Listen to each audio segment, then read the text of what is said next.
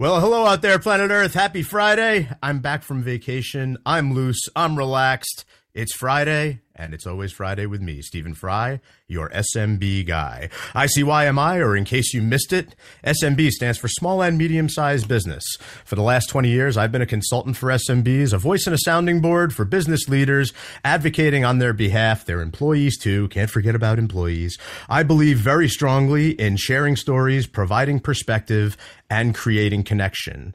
So every single Friday, you can find me right here on talkradio.nyc doing just that, lending what's left of my mind and my voice to this radio show where I interview SMB leaders as well as their trusted advisors.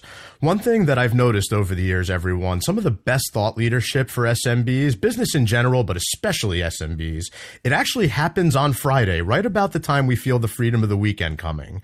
However, we're also anxious to start the weekend, our little mini vacation. These crucial pearls of wisdom, they're often overlooked, they're pushed aside, they're forgotten in favor of our fun activities and our freedom from work. Here on the show, we take advantage of that freedom and clarity. We discuss popular topics that are on the minds of SMB leaders and their trusted advisors. The name of the show, not just a play on words. My last name means free in German. A little bit of quick method behind the madness here for everybody. Today's show is brought to you by SDA Wealth Strategies, a boutique financial services firm located in Hudson Valley, New York, offering personal wealth management and comprehensive business solutions for clients. SDA stands for Simplifying Financial Lives, Designing Financial Strategies, and Advocating to Implement them.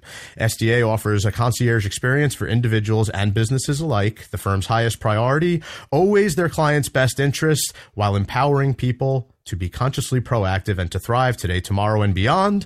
To learn more, visit SDAWealthStrategies.com. So, just fresh back from Wildwood Crest, vacation with the family, my brother's family, my parents. Great to hang with the family. Great to have my daughter back from sleepaway camp. Although we're already in pretty much full swing of chauffeuring the girls back and forth to the dance school. I spend about 4 days plus a week at the dance school, and sometimes it feels like 6 days a week, but I know my wallet feels that way. But at least 4 days a week at the dance school, chauffeuring everybody back and forth. Labor Day weekend is here. We can feel that school is about to start again and get back to a regular schedule. Today, we're going to talk a little bit about shifting perceptions through performance, a little bit of the dance school lens on things. So the need to see dance and arts is essential because they are. The arts is essential. You can't have science without art. You can't have art without science. So, really, we want people to really get more aware around the world of the arts. Some schools, some locations around the country are a lot more into the arts than others, but it's kind of an essential part of life. So today we're going to hear from somebody who teaches dance in all aspects of the dance world, culture, history, business side advocacy. There can be great connection, but with different communities and offer collaborations that really uplift all of the different types of partners out there. I know that my special guest would agree, but dance and the arts always kind of offers a way to understand the world, very story based, right?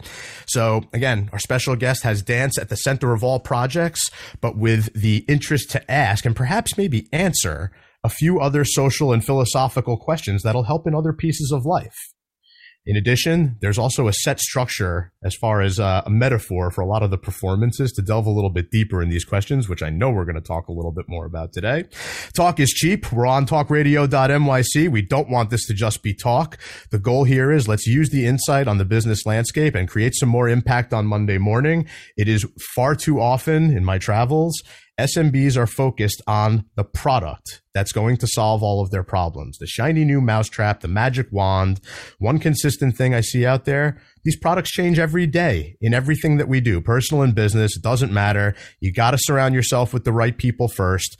Focus on the process of execution that's going to get you where you want to go. The right products will be there when you need them. I promise you, everything begins and ends with the people.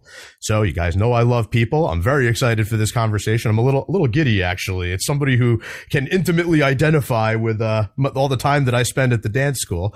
Our special guest is none other than Adrian Clancy, PhD, MFA, founder and artistic director at Clancy Works Dance Company. Adrienne has been proclaimed a wizard of invention by the Washington Post, a Maryland-based dance artist, as a tour de force of unpredictable partnering. Her work explores architecturally informed partnering developed amongst diverse artists. We're going to talk a little bit about that today as well. Assured to be simultaneously dynamic, yet extremely human, the choreography exemplifies an environment of mutual respect and creates potent images that embrace diversity and community awareness. Over the past 20 years, Adrienne has choreographed and performed throughout the world. She was invited to perform at the first Suzanne Delay International World Dance Competition in Tel Aviv, and the sole student choreographer to represent the United States in the International College Dance Festival in Kobe, Japan, which toured to Tokyo and other Japanese cities. Adrienne completed a PhD in dance from Texas Women's University. In addition, holds an MFA in dance from TWU and an MA in dance with an emphasis in history and criticism from the University of New Mexico. Don't mess with Adrienne on dance knowledge. She will school you. In 2001, Adrienne founded the Clancy Works Dance Company, a greater DC area-based nonprofit company consisting of highly qualified local and national artists. Adrienne's also the founding director of the Dance Educators Training Institute, DETI, a professional development workshop for artists and educators that's been in existence since 2007. Through the clever motto, shifting perceptions through performance, Clancy Works uses the arts as a vehicle to develop mutual understanding, advance positive social action, and develop emerging artists and educators. Clancy Works has been included in the Catalog for Philanthropy and in Greater Washington as one of the best community-based nonprofit organizations in the region. Clancy penned the foreword for Reminiscences of a Dancing Man, a book written by Bill Evans, who is someone else she has collaborated with, and published by the National Dance Association in 2006. She's been on the faculty for numerous university dance programs around the country. She is honored to receive awards for her teaching and choreography and is presented at the TEDx Mid-Atlantic Conference, also invited as the keynote speaker for the Anne Arundel Arts Council along the way. Adrienne's a dance machine. She's the perfect person to chat about with this topic. As always, we will discuss my favorite questions around movies, TV, and music. Joining me from the scene of the recent Fry family vacation in Wildwood Crest this morning, Adrienne, welcome to Always Friday. A pleasure to see you here in my virtual world. Oh, great, Stephen. And thank you so much for inviting me. And oh my goodness, I just have to also highlight that all of those accomplishments are only made with my team, right? It's really with the company and with all of the partnering with all the dancers and all of the people who have collaborated with me that make everything possible. Absolutely. It's all about the people you surround yourself with. I think about my dance team as my daughters these days, but I love the work that you're doing. We're going to get into this. I love a great combination of science and art, and you really have it. But let's get a little bit of the founder's journey. Tell us how you got where you are today. Oh, great. Well, I love your stories about your daughters dancing because literally, that's where it began with me was this idea of, I started dancing when I was younger and I'm the youngest of a family of 6. I should say that first. And my mom was like, okay, everybody could do one thing, but one thing only, because as you said, right, it's not only the funding and the fees, but the transportation, right, to be able to get from place to place. And so basically, I love dance and I took dance and it was like, oh, I needed to do more than just jazz. So I wanted to take ballet. And then it was like, oh, I want to take tap. I want to do all these other things. But my mom, the rule was, right, one thing. So I'd say I started learning about business from my sisters who started a babysitting business. I'm the youngest. So by the time I was 10, 11, they already had the whole neighborhood mapped out on who had the best food, who gave the best tips, right? Who had cable, who didn't have cable. Very important. Right? Yep. So important. I mean, come on now, I'm telling you, that's what's really important. Now, all you people who are looking for babysitters, that's what's going to bring them in. And so it's true, right? True that. So basically, so I had the babysitting, but it wasn't enough for dance. So I had a newspaper route. And I remember, being the newspaper route, it was first the joke on the block, like, oh, here's a newspaper boy. Oh, the girl. Oh, yeah, here she is. But then when I delivered those papers on Sunday morning, 5 a.m., everybody had theirs, right? Then it was like, oh, who's the superwoman newspaper girl coming, right? And they started to realize. So I think from a young age, I realized, A, you got to work for stuff. B, you got to change the system from within because literally those newspapers routes paid for my dance classes. Mm-hmm. And graciously, I had parents, my friends. I have to just say the friends of my, the moms of my friends helped carpool me because my dad was like, I could do one time and that's it. So I just say that in terms of how that started my whole life of dance was I realized how much of local studio dancing is based on money, as you said, right? It's Yes. great for kids. Arts are essential. I'm going to be really clear about that. And I also am going to talk a little bit about how to be intentional, because I don't think we all need to be paying out of our pockets. I think we pay enough in taxes, and there's enough money in taxes for cultural development that as our taxes are going for, to change streets and also to figure out different programs, that as we continue to put tax money towards the arts, we're developing the next generation to be creative, to figure out how you get out of a pandemic. What do you do during a pandemic to make something that turned it into an opportunity? Because that's what we did at Clancy Works for sure. Yep, definitely. That's the essential part. And then I would say too, it's the safety that your daughter's feeling in that local dance studio. When I was in the local dance studio, we didn't have the internet. I didn't have social media. I just had I just had to show up at school the next day and hear things in person, right? Right. 24/7. But it was a safe space, such a safe space. And I say this because what I realized then, it was about management and leadership. You talked a little bit about that. And in the studios, when I had really good teachers, they always affirmed me. Right. Mm-hmm. And the critical aspect to help me get better was through questioning. Right. So rather than telling me what to do and telling me what was right and what was wrong, it was really asking, how does this make you feel when you stretch in a way that's proper? When you're doing a proper stretch, and the proper is just that it's not hurting your body. Right. You're going to have millions of ideas of what a proper stretch is. Proper stretch is it not hurting your body? Is it regenerating your body? Is it making you feel better? And is it building your body as opposed to breaking it down? Then it's a proper stretch. But, how do you find that inside of yourself when you're 10 years old and you're thinking that you're hearing, right, no pain, no gain, and you're kind of these conflicting ideas.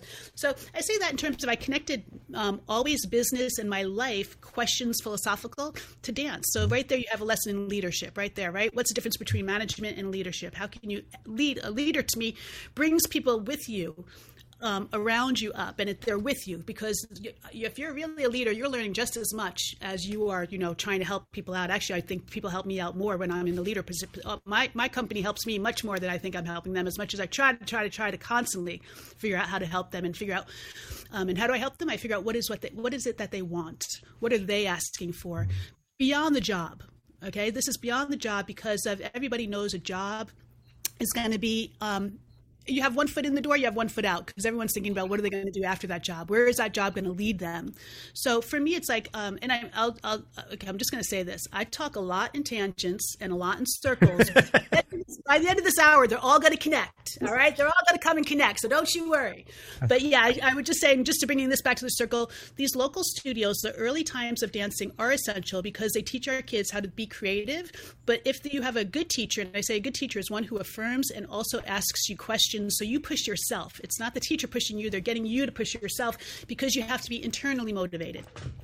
Now I could keep going on, but I'm going to let you ask me another question, and then maybe some of the tangents can connect. I'm going to ask you to hold some of those thoughts, because they're extremely pertinent for where we're going in just a minute when we come back from this break with Adrienne Clancy, founder and artistic director at Clancy Works Dance Company. Stay with us. Are you a business owner? Do you want to be a business owner? Do you work with business owners? Hi, I'm Stephen Fry, your small and medium-sized business, or SMB guy, and I'm the host of the new show, Always Friday. While I love to have fun on my show, we take those Friday feelings of freedom and clarity to discuss popular topics on the minds of SMBs today. Please join me and my various special guests on Friday at 11 a.m. on talkradio.nyc. Are you a conscious co-creator? Are you on a quest to raise your vibration and your consciousness?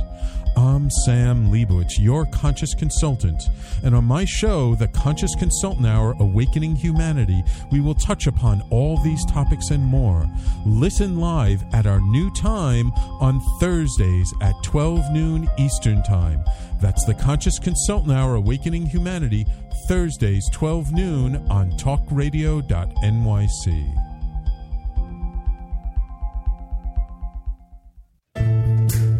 Are you on edge? Hey, we live in challenging, edgy times, so let's lean in. I'm Sandra Bargman, the host of The Edge of Every Day, which airs each Monday at 7 p.m. Eastern Time on talkradio.nyc. Tune in live with me and my friends and colleagues as we share stories and perspectives about pushing boundaries and exploring our rough edges. That's The Edge of Every Day on Mondays at 7 p.m. Eastern Time on talkradio.nyc. Talk Radio NYC. Uplift, educate, empower.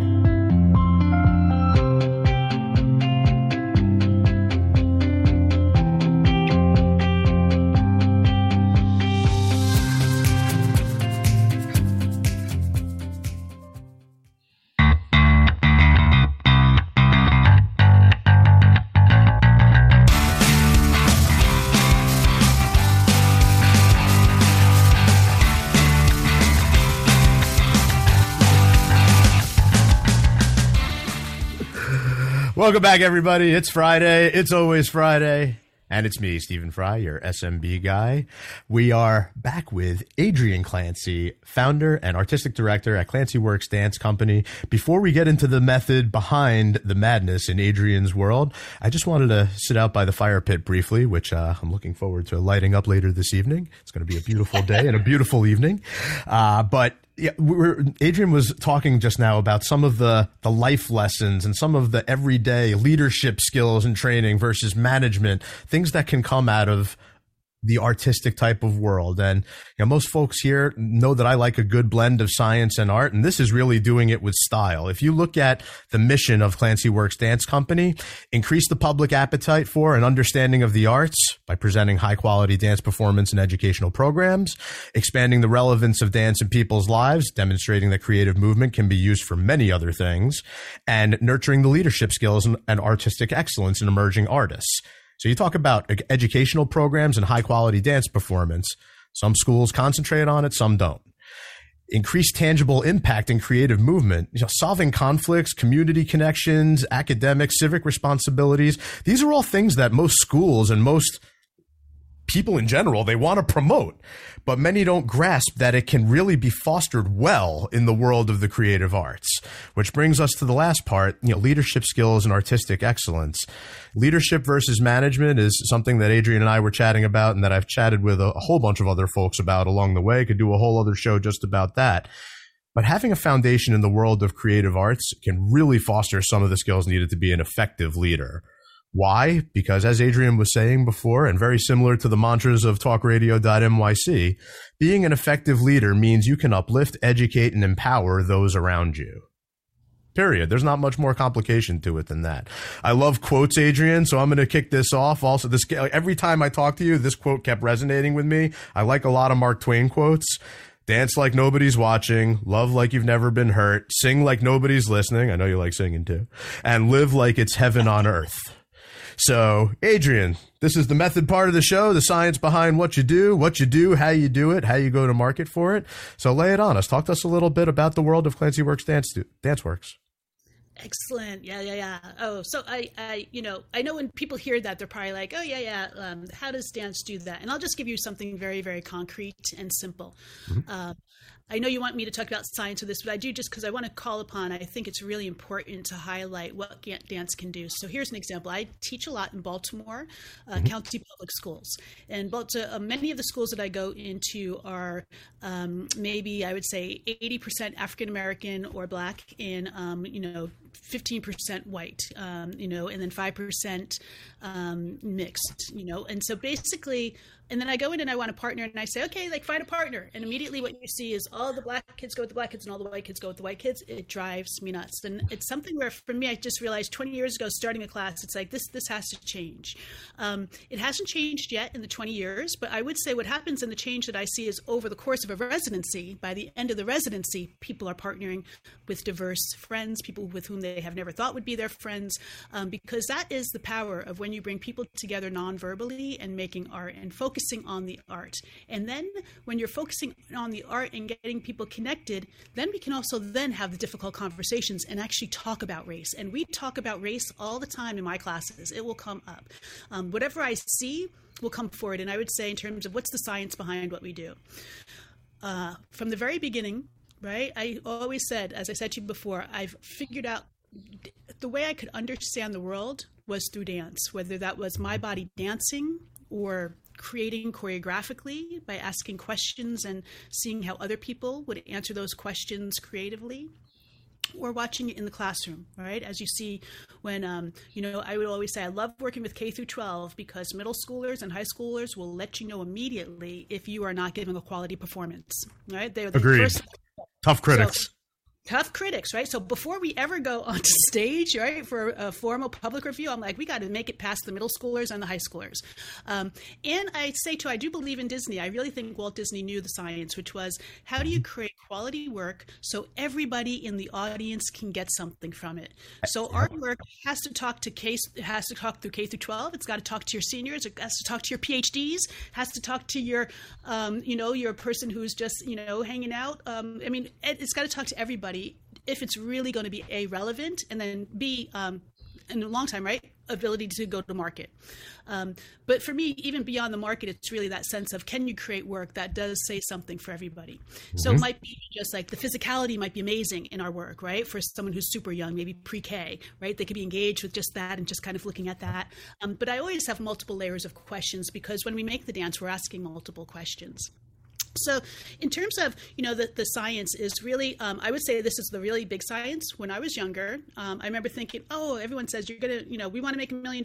But I said to myself, why would I want to make $1 million? And if I had $1 million, what would I use it for? And I remember that song, If I Had $1 Million. Yes. Sorry, I digress. No, I'm with you because it's always, if people think it's the money, but for me, it was like, well, if I was going to, what would I do? I would travel. And I was like, you know what? I could dance and travel the world because dancers perform and they travel the world. So basically, it was like asking that question made me not be afraid of going into a dance career because what's the biggest fear of everyone's dance career? That you're not going to make money. But I'm going to tell you, you may not be the richest person in the world, but internally you will be, and you can sustain yourself. Because for me, it's not about extreme wealth; it's about being sustainable, right? So you figure out what do you need to sustain yourself in a healthy, happy lifestyle, and what is it that you most want to do to make that happen. And I would say, that's really the key, right? It's fear that stops us from everything. When I see people who didn't realize their dance dream, it's they stopped after the first 2 or 3 years because they didn't get to the company or into the part or whatever. But it's also like, it's not going to happen in the first 2 or 3 years. Who builds their business in 2 or 3 years and then, they're immediately able to survive on their new business that they built, right? But yet there's a lot of people out there looking for instant gratification, especially if you're looking in the small, medium-sized business world. But a lot of what you're talking about, Adrienne, is the exact type of science that I like to talk about with people. And, I brought it up before, architecturally informed partnering work. And you mentioned it just now, give everybody a little bit of quick education behind that. That very concept is a unique way of bringing people together within dance, not only as an aesthetic statement, which is what a lot of times people are focused on about how everything looks and how it makes them feel, but just as a source of powerful images that embrace diversity and exemplify trust. Kind of like you walking into the Baltimore schools and seeing it immediately flock to light colors. Like that's crazy to see that way because it shouldn't be seen that way. But it's, you say in some of your commentary here, you're passionate about your efforts to combine physically demanding and powerful movement with the sensitive portrayal of cultural nuances and personal emotions. That's not an easy feat. So talk to us a little bit about overcoming some of that through your methodology. Yeah, well, I'd say it starts with how I just talked with the Baltimore schools. And as you see, we've been very intentional. So I'll also give you a little bit of personal background, which is my mother is from Guyana, South America, and my father is from England. And if you know anything about like Caribbean, West Indian culture, my mom, Guyana, very, very, very close, right? So personal space is normalized, right? So always hugging, 6 kids, always hugging, close together in a car, not a big deal. Now, my dad's from England, right? Everything's at arm's distance, right? Yep. And so even before words, there was something in me that was like, there's something weird happening here. Do you know what I mean? Between the two. My dad loved me. He would hold me all the time. And he literally said, I'm working so hard to be an American and to really get beyond my English boundaries and fears of boundaries. And he was very verbal and very clear about that. So he would always say to me, if I'm not hugging you enough, please let me know. Do you know what I mean? But he was aware of that. But when that happens at a young level, it made me realize there's something about connection and partnering and also how you partner. And I would say this is the architectural partnering, and thank you for picking up on that, Stephen, because with Baltimore, right, when you start to bring different races together, as you see, always our company is always diverse, and you have to have them literally build upon their bodies and upon structures, right, then you're architecturally creating a new generation, a new society. That's what we're trying to do visually through the visual metaphor. And we know how important visual images are and kinetic images. So basically that is, for me, the empowering images are so important. And as you see, like in this picture here, right, the girl's on top, right? She's holding her own weight on that structure also. Do you know what I mean? It's like, in terms of that's their benches piece. So I'll just give you a quick, I could talk philosophically, but the very simple science to what we do is I think about what bothers me, what's bothering me at any time in life. And literally it's like, it gets inside me. And that's why I think I dance. It's like, I got to get it out. Right. Yep. But then what's inside of me, you start to say, if it's inside of me, is this inside of other people? So I try to figure it out. I start to ask a question and I start to interview a lot of people, and it helps me to figure out some of the answers, but also if this is a charged question for them, because if it is a charged question for them of all different ages, of all the different levels we teach, then I know we're onto something that's going to be a hit and that actually is relevant and that's going to engage the company to make the dance piece, but also the audience, because that's the biggest thing I would say. I do modern dance. Modern dance often has a struggle to find an audience, and I think the struggle is because oftentimes we're not so relevant. Sometimes maybe we're making dances that are over people's heads, and everyone's smart. Nobody wants to go someplace to say, I don't get it, right? Who wants it? Why are you going to pay money to go someplace to feel to feel stupid, right? Exactly. Makes actually no sense, right?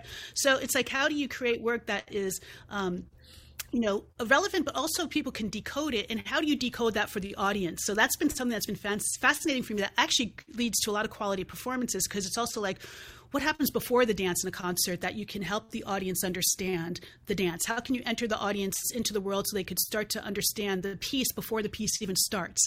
Is that a pre-show? You could do a pre-show conversation, right? Could be, that's fine, a little boring, but could you also do that as a performance? Could you, could you create a small little piece, a minute-long piece that's going to ask the questions? So, we start to create performances that are kind of fun like that, but that are also very intentional. And our pieces, here's an example. I would say this, the Benches piece came out, and that's one we didn't really talk about there, Benchmarks, was when Whitney Houston died. This was created right around then. We thought to ourselves, how it's so horrible that someone has to die before we can acknowledge how much we love them and how much we appreciate them. And I remember Oprah saying that if Whitney had just heard that from the people she needed to hear it from, maybe she would not have had the same short life. Who knows, right? We don't know. So we were working on a set about benches at that piece and Benchmarks, because quite honestly, this was a commission. Somebody had asked us to come in and actually create a set. We often start the pieces ourselves, but somebody commissioned us and asked us to create a space in their lobby. And very cool. Amazing benches. So we're like, all right, well, what do we got to do benches? And I can't just do a piece about benches. It has to be about something with benches. So we kept looking at them and we thought, they kind of look like coffins, and open coffins too from the other side. So we really just asked that question with Benchmarks, like, what are we doing? What are our marks? Like, are we appreciating every day, letting people know what it is that we appreciate? While they're there, and not too late, not when it's afterwards. And that just created a lot of beautiful duets. And then what we do is we ask those questions. What do people appreciate? Who's someone that they would want to tell someone an appreciation letter to? What would they write? And then we hear that and we create a movement from those stories. And those stories come from the dancers or from our community workshops, right? From people or from our schools, from the students. Let's hold that thought right there, because the stories I want to come back to in the next segment, which we got to take a quick break, but there is a lot of science behind what you do that I feel like a lot of people don't necessarily pick up on immediately. And with just my experience dealing with my daughters and the dance programs that they do, but your philosophy of the architecturally informed partnering, and then you also have an acronym here that I like, ASPIRE, Arts in Education programs, just to engage everybody, revolves around acquire knowledge, solve conflicts, partner to accomplish greater goals, which we've been talking about, improve academic achievement, respect self, others, and the environment, and last but definitely not least, embrace community and diversity. And a lot of times that comes through the storytelling, and that comes through the cool metaphors that you've used to describe some of your routines. But a lot of that falls into my world of madness, which I'm excited to talk a little bit further when we come back from this break with Adrienne Clancy, founder and artistic director at Clancy Works Dance Company. Stay with us. Are you passionate about the conversation around racism? Hi, I'm Reverend Dr. TLC, host of the Dismantle Racism Show, which airs every Thursday at 11 a.m. Eastern on talkradio.nyc. Join me and my amazing guests as we discuss ways to uncover, dismantle, and eradicate racism. That's Thursdays at 11 o'clock a.m. on talkradio.nyc. Are you a small business trying to navigate the COVID-19 related employment laws? Hello, I'm Eric Sauver, employment law business law attorney and host of the new radio show Employment Law Today. On my show, we'll have guests to discuss the common employment law challenges business owners are facing during these trying times. Tune in on Tuesday evenings from 5 p.m. to 6 p.m. Eastern Time on talkradio.nyc.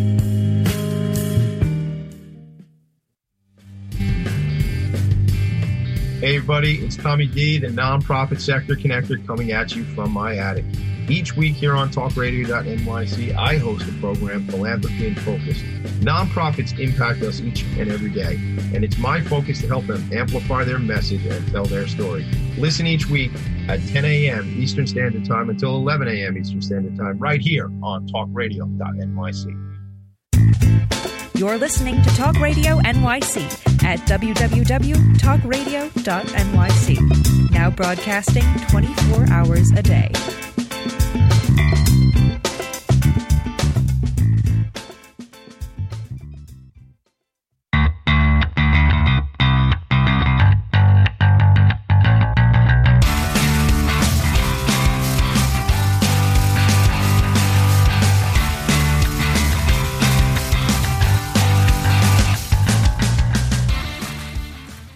Welcome back to Always Friday with me, Stephen Fry, your SMB guy. Not just me, we're chatting with my friend, Adrian Clancy, founder and artistic director at Clancy Works Dance Company. Some great tidbits from Adrian thus far, blending the world of science and art in one of the more creative lenses out there. So we're going to dive a little bit into the madness here, the artistic observational part of the show, the stories from the field. No subject too taboo, Adrian. I think of a lot of the madness around the world of dance and dance schools. I just think of how young my kids were when they started and how old they are now. And it's, I know that train's not going to stop. You know, my older daughter does all different disciplines of dance. I told you, hip hop is her favorite these days, but, she's always had a little bit of the director bug in her. I'm not going to lie. But she's, there's definite evidence of the stories along the way, the routines that she's participated in and the ability to improvise on her feet that really resonates as far as good life lessons and good leadership lessons. But I know you got a whole bunch of stories to share with us as well. So give us a little bit of the madness of the world of dance. The madness. Well, you know, it's all mad. That's the key right there. You got to be a little crazy to go into the world of dance for a living. But, you know, I'd say not crazy. They used to my mom used to say optimistic. You have to be very optimistic, right? And so, but, you know, so I would say, right, the madness is that you've got to be mad enough to be able and willing to work probably 18-hour days for a long time. But that's the key, right? If you love what you do, you're never working. So, right. But that, I don't know how true that is when you're really working those 18-hour days, 7 days a week. But, you know, it's that. And then, you know, some mad stories. You know what? Really, I would say this. Okay, I'm going to tell you a story. When I was young, and I'm telling all the parents now to watch out, okay? So I went to a dance camp. I'm not going to say which dance camp it was, just to kind of give it some notoriety. And I was supposed to stay in the dorm.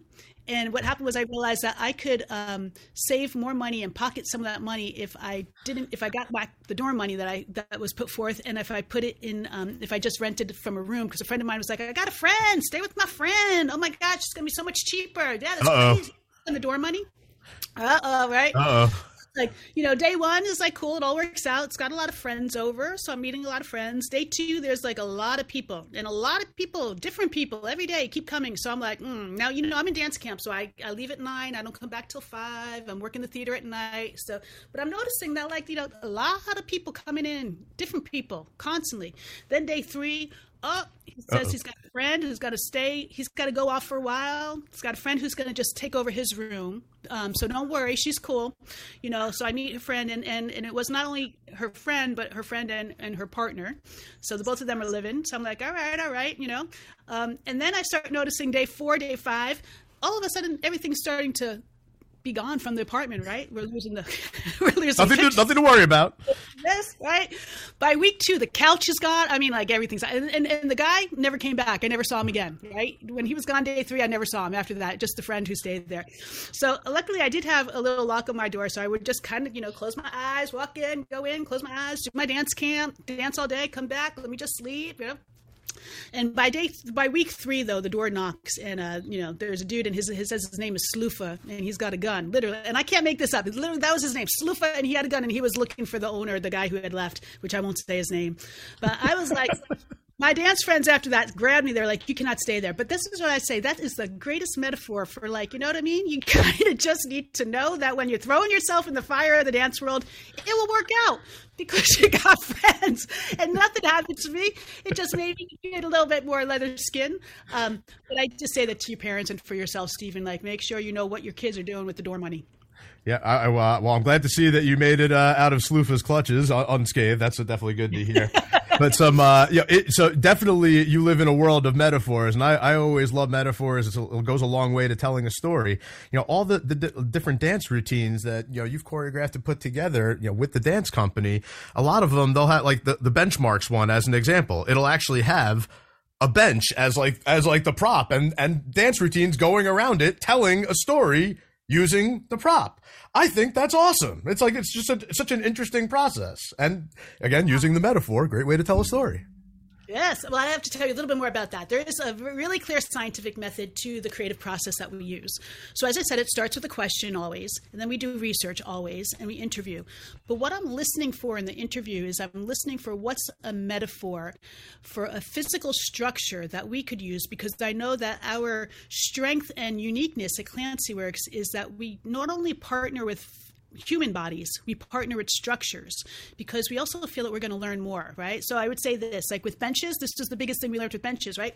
Those benches weren't quite even, and we would move them up, down, change the perspective of the bench always. And there was a thing where every once in a while the bench would just fall, right? But we know science, right? A body at rest will remain at rest unless, right, disturbed. Yep. So it was always a thing of like, the bench is just falling, but it was like somebody had to tap the bench. Like the bench is not just going to fall. So it became a thing of, first blame, right? And you start seeing everyone's blame. So what are you going to do? You're going to blame the bench? Like after a while, it's like you have to realize, like, I mean, and this is a lesson that I think our politicians can learn. How many times can so we partner with structures, because it's like if you're doing, we have a ladder in one piece, right? So if something happens with the ladder, you're going to blame the ladder? No, honey. You got to start to look at yourself and realize who's responsible for the actions. So I love that in terms of just structures. That's something. And then the structures always have a metaphor. So we told you about benchmarks. The first piece we did was back to the wall, was literally like when your back is against the wall, like the pandemic, what are the opportunities that can you find? And what we found, and I would say this, Stephen, we did this before Matrix, which I think does say how old I am. So it's cool. I won't tell anybody. Don't worry. No. That's our new project, is aging and dance, right? I'm above 50, and so that's our new process, is learning how to do aging and dance. But the wall was literally, how do we ran, and we partnered with partners to run the wall, just like the Matrix before the Matrix. Now, we had to use partners because, we weren't doing any TV magic, but we figured out how to do that. And how do you do that? You have to have the foundation, and the person who's on the shoulders has to carry their own weight. So the foundation can't carry the weight. The person on the shoulders who's running the wall has to be just as strong, wanting to run that wall just as much as anyone who's going to carry them up there. And that's really, a big part about anything in business and anything in life. You got to do it, people will help you, but you got to be willing to do it for yourself. You're not going to be yourself. You're not going to be independent. It's always going to be interdependent. Yeah. But you have to be, no one's going to do it for you. That's like the immediate gratification that we were talking about. Yeah, I love the analogy with the ladders too. It's like you told me, analogy, metaphor, however you want to put it. It's actually right next to your logo on your website, the ladder. And when you were speaking to me about the ladder piece, it's like, if you look at it through a scientific lens, it's like, well, a ladder really only has one way to stand up. Otherwise, it's not really going to do anything to help you. If you turn it upside down, it's not, you're not going to be able to climb up there and do the job that you got to do. But through an artistic lens, what you had said to me was, having the ladder upright is one thing, but putting the ladder in almost any other position is more amenable to doing a dance routine around it, which is an interesting lens to look at it through. Yeah, I mean, there were so many metaphors with the ladder piece because we had ladders of all different sizes. And the question we asked there was, how do we find the balance between your life and your work life? Right. And then I kept hearing when I interviewed people, the metaphor ladder just kept coming up. And at first we said, oh, that's so obvious. It's a ladder. But then because it came up so much, we were like, okay, we have to use the ladder. And exactly as you said, the biggest ladders were the clunkiest. And quite honestly, right, you get up there, there's just this little tiny shelf up there. So it's like, that's the 1%, right? It was so scary for anybody to be on the top of that ladder. It was so, you know what I mean? It's like, it's scary to be out there by yourself. And also there's no room for anybody up there with the 1%, right? So if you're just trying to get to this 1%, it was hard. It was heavy. Nobody wanted to rehearse. Nobody wanted to come up with like, then we turned the ladder sideways. All of a sudden there's all this space for people. We could do headstands on it. We could do handstands on it. We could jump in and out. And then we flipped it upside down. And then it was like it was like the seesaw, but you needed people to keep it upright. And then it was this amazing, like, can we turn the ladder into like a carousel? Can we turn it into a seesaw? And then rehearsals just became fun, right? Because no matter what you're doing, if it's not fun, ain't nobody going to do it, right? Seriously. So, you know, I mean, that's our success with K through 12 is we teach people how to dance. We're working right now on a financial literacy program for kids, but we're going to have them dance the budgets and dance the dances as they understand it. Because, you know, what's for dancers, I see the biggest fear for dancers is finances and business. And it's like, you are a natural business person as an artist. You just have to realize that they are so connected. So that's our it's like, how do you turn it? And one thing is you got to make it fun, right? Fun. All I could think of when you said that was me walking into the dance school and them going, oh yeah, you owe us for this invoice. And me going, my wallet's in the car. Yeah, that's the budget dance that you keep on dancing around the subject. Oh man, no, it's for sure. There's so much deeper meaning with all of this, and when you're talking about having a 12-foot ladder, let's call it, with a tiny little platform at the top, kind of representing the 1%. It's like, think about how many dancers you have that are willing to do an aerial off the top of a 12-foot ladder and land no problem. Like. It's true. And I would say this before we leave. I know we have to go, but the smallest ladders were the most intriguing. And we used this for like conferences because people saw this about strategic planning. They asked us to do the dance for their strategic planning conferences because they saw the issue of power. But they realized that the big clunky ladders, the people who hold on to power forever, was the same, that like they're the weights in an organization. The small light ladders were the most creative and caught the eye, which tells us, right, the new fresh energy is stuff that we want in our organizations. And I know we have to take a break. Yeah, but there's some interesting similarity here. To, you know, we've talked about leadership training and skill sets that you can gain by having a good blend of science and art. And there's a lot to be said there. There's just there's a lot of different lenses that you can look at this through. And there's, especially if you take something like a ladder, I think of improv prop comedy, right? Like I've done improv classes as far as leadership training goes, being able to think on your feet and be like, you know, not just to make the audience pee their pants, which is always a good discussion, but, you know, just as far as being able to think on your feet and being articulate and engaging everybody. And I think there's a lot of kind of similarity to some of what you just said there. There's a lot, like you look at a tiny little step ladder, you can change light bulbs with it. That's the scientific application for it. But you look at it through the artistic lens, there's all kinds of things that you can do with it, which I know that you know, and I hope everyone out there is hearing this. There's more than one way to look at all these things, but we're going to take a quick break. We will be right back with Adrienne Clancy, founder and artistic director at Clancy Works Dance Company. Stay with us. Hey everybody, it's Tommy D, the nonprofit sector connector, coming at you from my attic. Each week here on talkradio.nyc, I host a program, Philanthropy in Focus. Nonprofits impact us each and every day, and it's my focus to help them amplify their message and tell their story. Listen each week at 10 a.m. Eastern Standard Time until 11 a.m. Eastern Standard Time, right here on talkradio.nyc. In a post-COVID world, you may have many unanswered questions regarding your health. Are you looking to live a healthier lifestyle? Do you have a desire to learn more about mental health and enhance your quality of life? Or do you just want to participate in self-understanding and awareness? I'm Frank R. Harrison, host of Frank About Health, and each Thursday, I will tackle these questions and work to enlighten you. Tune in every Thursday at 5 p.m. on talkradio.nyc, and I will be Frank About Health to advocate for all of us.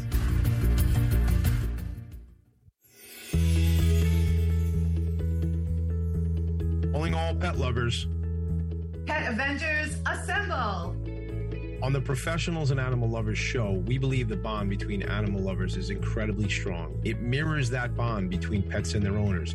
Through this program, we come together to learn, educate, and advocate. Join us live every Wednesday at 2 p.m. at talkradio.nyc. You're listening to Talk Radio NYC at www.talkradio.nyc. Now broadcasting 24 hours a day.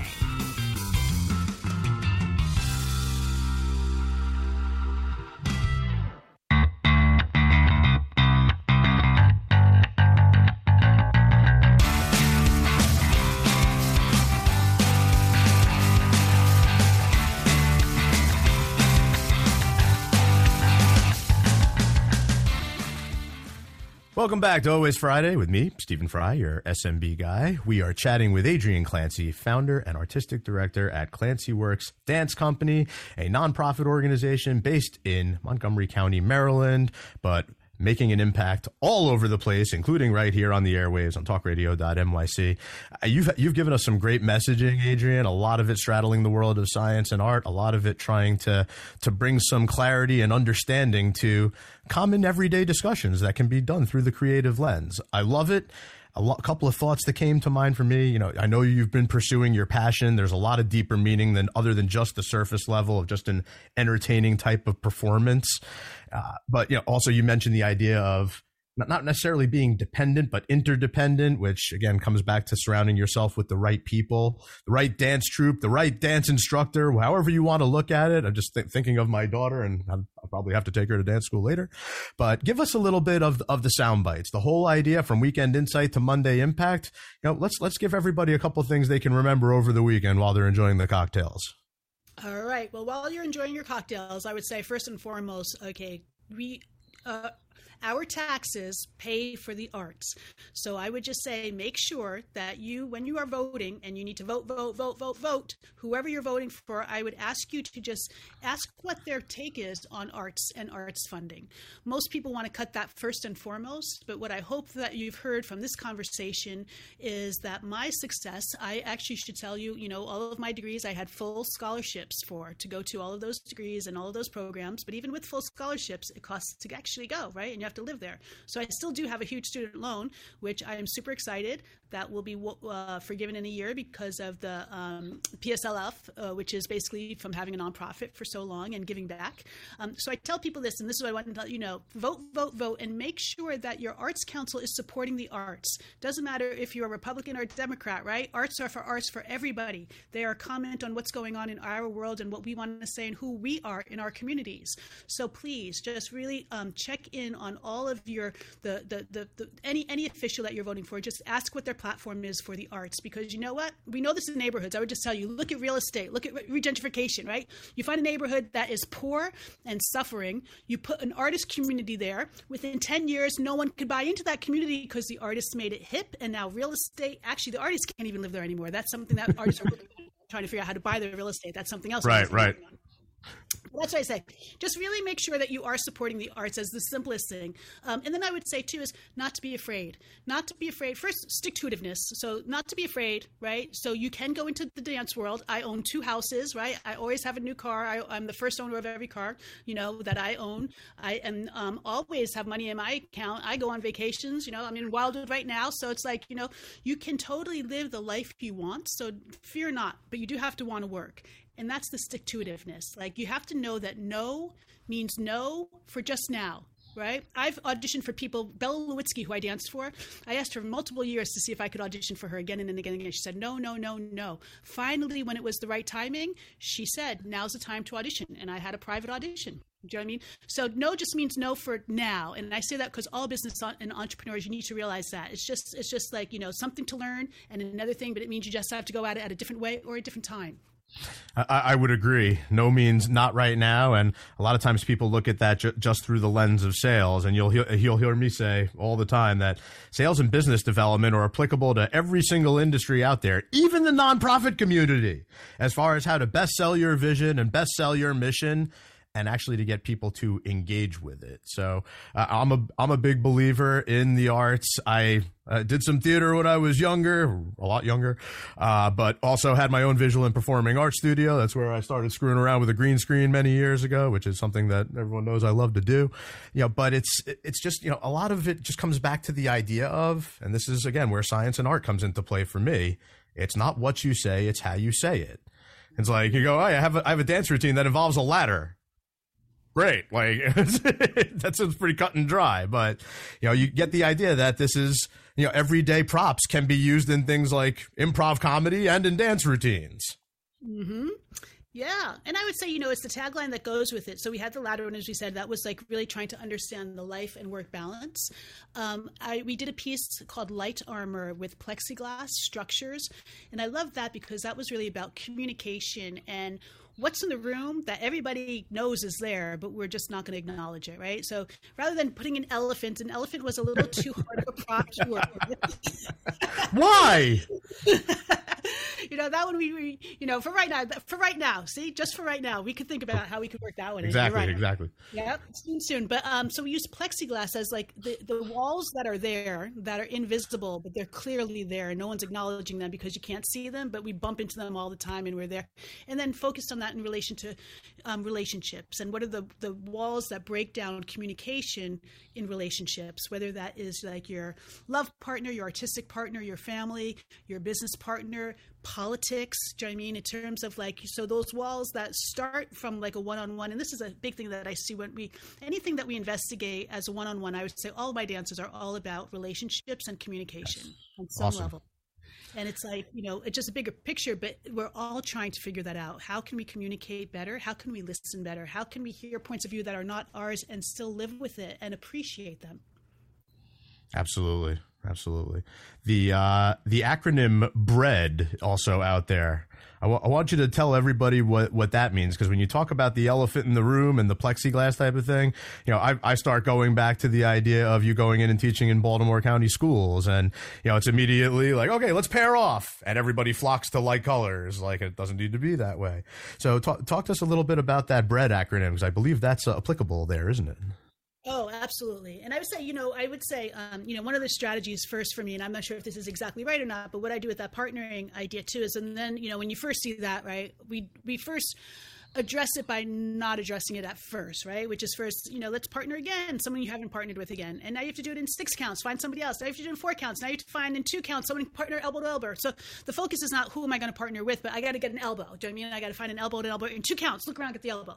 And then we also talk about who didn't get their partner, right? Because that also connects with the middle school kids who are sitting at themselves at the lunch table by themselves. It's like, participating is it's an action. Do you know what I mean? You can't just expect people to welcome you in all the time. Yes, you do need to be welcoming in your circle, but you also need to be an active participant. You have to want to go into the circle. So, it's also helping students and also seniors, right? With seniors, I do the same thing with seniors because as they're losing their social networks, to help people understand how to maintain those social networks, because what is, as you said, business, right? Business is everything, because what's business? Everything. Relationships. It's all about relationships and people and helping people achieve what they want to achieve. Perfect blend of science and art, perfect blend of people and business. Everything begins and ends with the people. You hear me say it at the beginning of every show. To get in touch with Adrienne directly, she has a phone number, 301-717-9271. You can email info@clancyworks.org, website clancyworks, CLANCYWORKS.org. You can look for her on Instagram and on Facebook. She's all over the place. She's got quite a history, as you guys have heard. So very cool to have had you here, Adrienne. And we were introduced by Matthew Hegum, who was a returning guest just a couple of weeks back, a mutual buddy of ours who you recently just went on the road with for a conference, right? Yeah, and he is now, Matthew Hegum is he's the founder of 10K Creators, which his mission is to get 10,000 creative artists financially stable. And then, of course, once he hits that 10,000, then it will be 100,000 creators and 1 million creators, right? Because he's just going to keep going. Yes. He's the associate artistic director, and he's someone has been in the Clancy Works world and has contributed to so many of our dances for 18 years. He's amazing. And so, yes, and he is leading the new BREAD program. So building racial equity in the arts through dance is our new initiative. We started that through the pandemic. I couldn't sit still, and we do all public school teaching. So what happened to me was I was like, we got to start something new. And immediately seeing the riots and seeing what was taking place, we've always addressed diversity and inclusivity within our programming, but we didn't necessarily talk about equity. And so that was really our focus. And so BREAD, what we realized with a lot of the DEI, diversity, equity, and inclusive training is it gets very heavy, and people kind of leave those trainings maybe not so wanting to. I mean, the weight is heavier than they have the interest to do action. So what I realized was we got to dance. What does dance do? Dance heals. I want to dance. Yeah. So when we do our professional developments, we always dance. And what we did through BREAD was we focused on dance forms of BIPOC people, of oppressed communities. And if you focus on the dance, you understand what they're dancing and why they're dancing and what it is that they are dealing with on a day-to-day basis, which is why it's coming out in the dance. And then if you dance it, you could feel it, you could empathize, and you could start to understand. Will you be able to live in their skins? No. But this is the beginning of how we get people engaged in the conversations through dance. And then we can have some real conversations about what's happening in each of our dance communities. So the next one's on financial literacy. I like that, actually. We got to wrap up the show here, but to give everyone the answers to my magical questions real quick, your favorite characters from the world of movie and TV are Popeye, which I was not expecting, and Phoebe from Friends, which I could kind of see a little bit. Masseuse and musician, for sure. So your favorite TV shows, you said 9 Perfect Strangers, which is a new one for me too, and All That Jazz, which is no surprise. You threw out a favorite musical as well, Sweet Charity, which is also a movie from years ago with the same director. And you love to hear guitar music from Prince. Very apropos, considering we are about to jump into a weekend where everyone's going to party like it's 1999. But everybody have a fun and safe Labor Day. Thank you once again for joining me here, Adrian. Sorry we didn't get to meet in person by the Jersey Shore. That would have been awesome, but we will make it happen one of these days. Thank you, everybody, for joining us here on Always Friday. We hope you got some weekend insight to make a Monday impact. We will see you next week, 11 a.m. Eastern Time, right after Tommy D on Philanthropy in Focus. Until then, everybody. Thank you.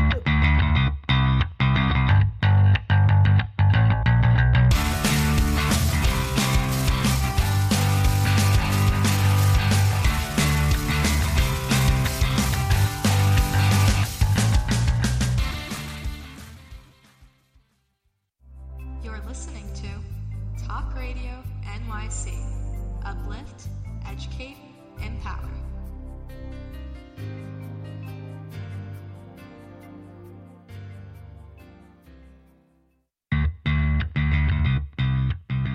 Are you a business owner? Do you want to be a business owner? Do you work with business owners? Hi, I'm Stephen Fry, your small and medium-sized business, or SMB guy, and I'm the host of the new show, Always Friday. While I love to have fun on my show, we take those Friday feelings of freedom and clarity to discuss popular topics on the minds of SMBs today. Please join me and my various special guests on Friday at 11 a.m. on talkradio.nyc. Are you on edge? Hey, we live in challenging, edgy times, so let's lean in. I'm Sandra Bargman, the host of The Edge of Every Day, which airs each Monday at 7 p.m. Eastern Time on talkradio.nyc. Tune in live with me and my friends and colleagues as we share stories and perspectives about pushing boundaries and exploring our rough edges. That's The Edge of Every Day on Mondays at 7 p.m. Eastern Time on talkradio.nyc.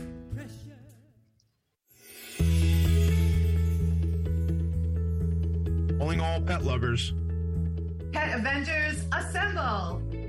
On the Professionals and Animal Lovers show, we believe the bond between animal lovers is incredibly strong. It mirrors that bond between pets and their owners. Through this program, we come together to learn, educate, and advocate. Join us live every Wednesday at 2 p.m. at talkradio.nyc. In a post-COVID world, you may have many unanswered questions regarding your health. Are you looking to live a healthier lifestyle? Do you have a desire to learn more about mental health and enhance your quality of life? Or do you just want to participate in self-understanding and awareness? I'm Frank R. Harrison, host of Frank About Health, and each Thursday, I will tackle these questions and work to enlighten you. Tune in every Thursday at 5 p.m. on talkradio.nyc, and I will be Frank About Health to advocate for all of us. passionate about the conversation around racism? Hi, I'm Reverend Dr. TLC, host of the Dismantle Racism Show, which airs every Thursday at 11 a.m. Eastern on talkradio.nyc. Join me and my amazing guests as we discuss ways to uncover, dismantle, and eradicate racism. That's Thursdays at 11 o'clock a.m. on talkradio.nyc.